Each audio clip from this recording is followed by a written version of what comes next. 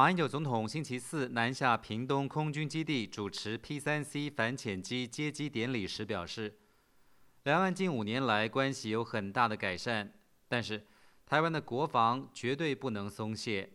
因为中国大陆对台军事策略没有任何改变，台湾一定要做好防卫固守，有效吓阻。马英九还指出，根据《台湾关系法》，美国提供台湾防卫性武器。虽然中国和美国签署了817公报，但是美方也对台湾做出了6项保证，包括军售不会和中国资商，军售没有截止期限等等。他还说，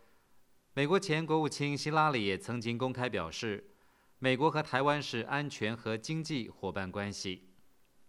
执政党国民党立委，同时也是立法院外交及国防委员会资深委员林玉芳告诉美国之音，台湾一方面要改善两岸关系，减少战争的风险，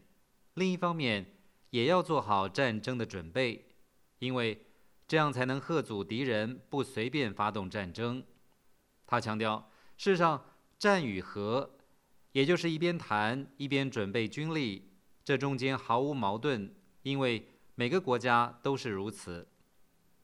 林玉芳还指出，面对中国的潜舰越来越多，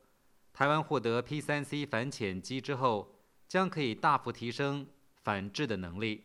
台湾四面环海，中共如果要对付台湾，一定会出动潜舰的，不会只有水面舰艇或是弹道飞弹，他一定用潜舰来攻击我们的船只。林玉芳还谈到 ，P3C 反潜机的航程非常远，侦探潜舰的能力也很强，而且还可以携带武器进行攻击。此外 ，P3C 反潜机上还有一些基本的电子设备，有助于监视共军部队的一些其他动向。在野党民进党立委、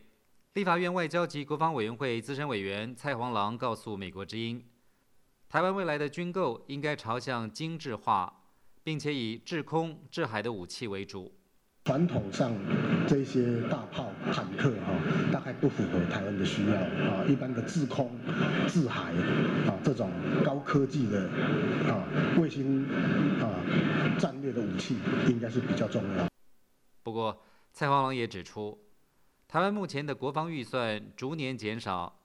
如果要买昂贵的高科技武器，一定得编列特别预算才能支应。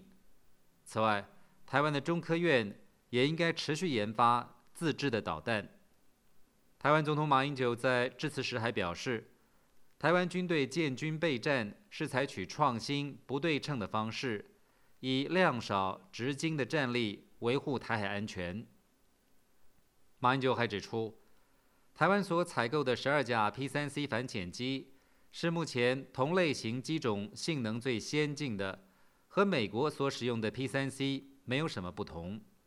谈到美台关系，马英九强调，上任以来在低调、零意外的情况下，恢复了双方高层的互信。